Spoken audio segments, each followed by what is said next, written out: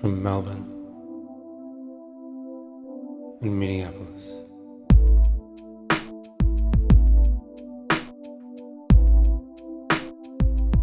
This is for Christ's sake.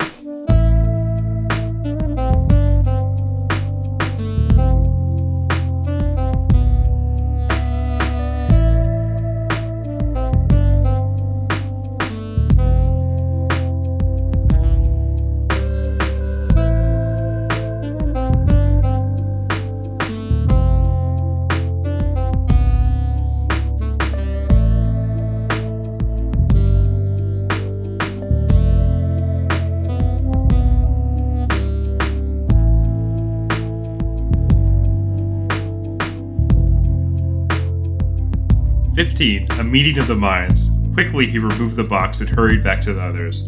Hello, and welcome to the show. I'm Hunter. This is Hugh. For Christ's sake, we're doing the works of Michael Crichton. We got Easy Go today. It's a book about some thieves who steal some stuff from a pyramid. We left our heroes. They were about to be stopped by the police midway through hoarding their loot in a collapsed monastery. What clever scheme will they use to get out of this circumstance, Hugh? What? Oh, and by the way, we have sun chips and vodka sunrise. You got some toast or whatever, and red tea. Yeah. What did you ask me? I asked you, how did they get out of this, stunning circumstance? How are they going to escape? So Conway comes up with a plan. He whispers in Nikos' ear, and they're like, yeah, that could work. And it involves the fact that Nikos speaks Arabic and Conway speaks French. Yeah. And they send Barnaby and Pierce off to hide somewhere. Plan doesn't involve them. They just need to be out of sight. Mm-hmm. Then Conway races off behind a dune. Well, he races off in a ravine. Whatever. The ravine might be behind a dune. I don't see any evidence of that in the text. In my imagination, it was behind a dune. Well, we're I'm co-author of this book. This is a factual show, so... The author is dead. It's I am true, the author of this but then book all we because can go on is the text in that case. The text does not support the reading of there being a dude, so... It doesn't not support it. Yes, it does. It doesn't say there's definitely no dune. But it doesn't mention a dude, so therefore... It's a flimsy argument, my friend.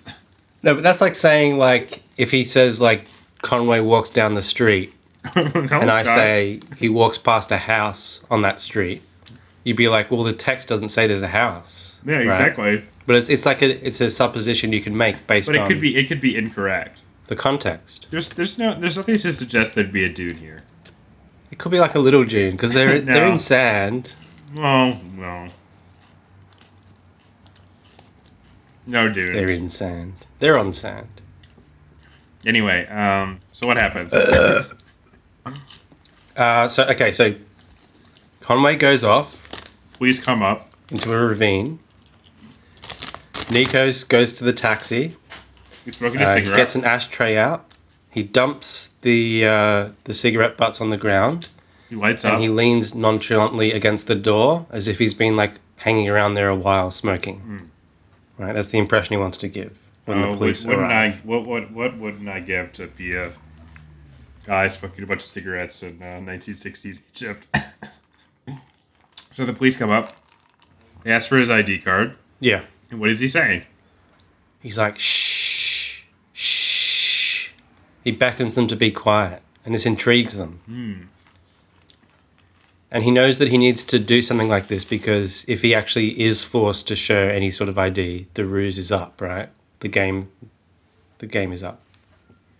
So he has to intrigue the cop. The cops. And Well, there's only one cop really questioning him. The other cops are just sitting in the car with their rifles. Well, you don't know that. So, I do know that. It's in the text. No, it's not. They're just in Actually, the car I with think their rifles. there's three cops total. Yeah, there's 3 cops. One gets out and talks to Nikos. The other 2 just stay in the car, so they're not part of any interaction. It doesn't say they don't like come out and start wandering around.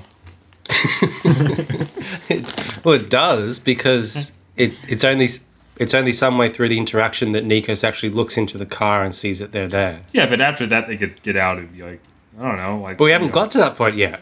We're not there yet. So I'm right at this particular juncture. No, you're not. Although I suppose you could argue that they could have got out of the car, wandered around, and then got back in. Yeah, there's no evidence that they didn't do that. Either way.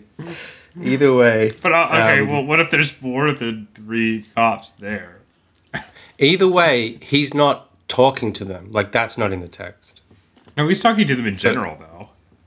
So all he has to do is convince this one dude, the head guy. Well, I'm sure that the other guys are listening, and I'm sure he's performing to all of them. They might be listening in. That doesn't mean he's performing to them. Like he's having a conversation with one person. He's performing to all 3. He's performing in terms of like he's trying to come across as something he's not, right? Yeah, so all 3 of them. And he has to convince all the policemen, obviously. Yeah, who are involved. But he's having a direct conversation with one of the policemen, even if there's an audience for that conversation. Anyway, what are we doing? Trivia. We're done yet. Anyway, so Nikos is like, every 2 weeks I have to come out here because the French ambassador likes to fuck his mistress on the dunes. And this titillates this simple Egyptian cop, and he's like, "Ooh, tell me more. Let me have a look at these guys." Right? And then Conway starts making some moans.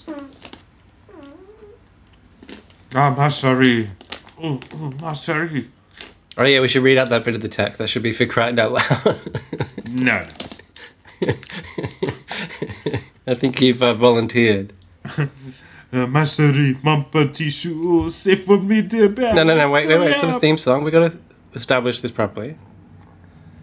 So now it's time for a segment for crying out loud. He's riding and proud. Come on, let's hear it. Right about now, for crying out loud. Just to set the scene a little bit, Nikos has led. You just did this. It's fine. Nikos has led the cop near to the point where Conway is hidden. And Conway proceeds to say the following. Oh, ma chérie, mon petit chou, c'est formidable, incroyable, ma chérie, oh, c'est ça.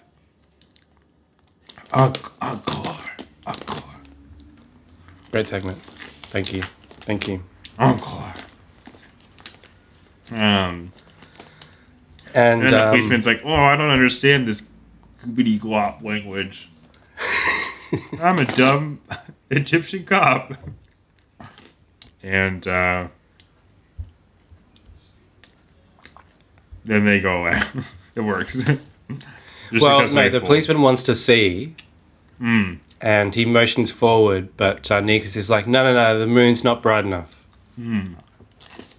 Which somehow works. And then the policeman's like, give us some money and we'll forget about this. And he does, and that's it. That's it, yeah. And then they go back to Cairo. Yep. They have a meeting with Grover. God, I don't remember reading any of this. Yep. Yeah. Okay, so they go back to Cairo. Grover writes the ransom note. They write the ransom note. And they arrange with Grover to send the message the day after tomorrow. So Grover's going to send it. And then they fly back to Luxor. All right, trivia. Can you be right like cry? The crowd is right. Let's test your wit.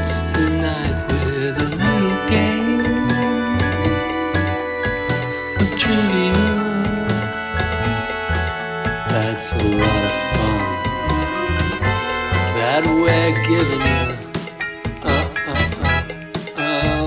The crowd is right. Will you be right like crowd? Crowd is right.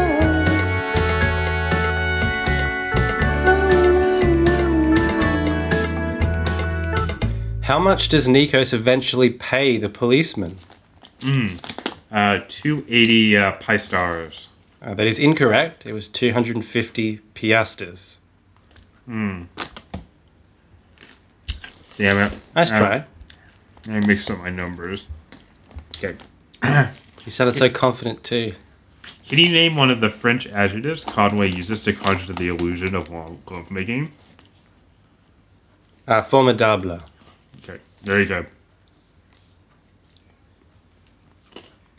Your turn.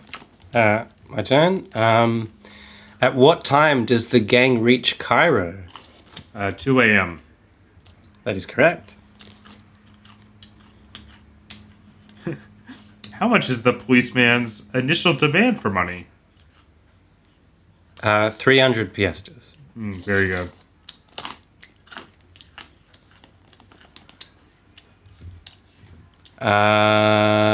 How much time elapses following their meeting with Grover before Pierce is on the plane back to Luxor? 4 hours. That is correct. What phase is the moon in which prevents the officials from seeing the fake lovemaking? It's a quarter moon. Does that count as a phase? Yeah. Okay. All right, well, you got all mine. Yes! Smashed it. All right, one last chapter to go. Oh, I mean, 3, 4 more? Whatever. One last chapter in this recording session, which is not really relevant to the listeners, but nonetheless. It'll serve as a goodbye. Goodbye.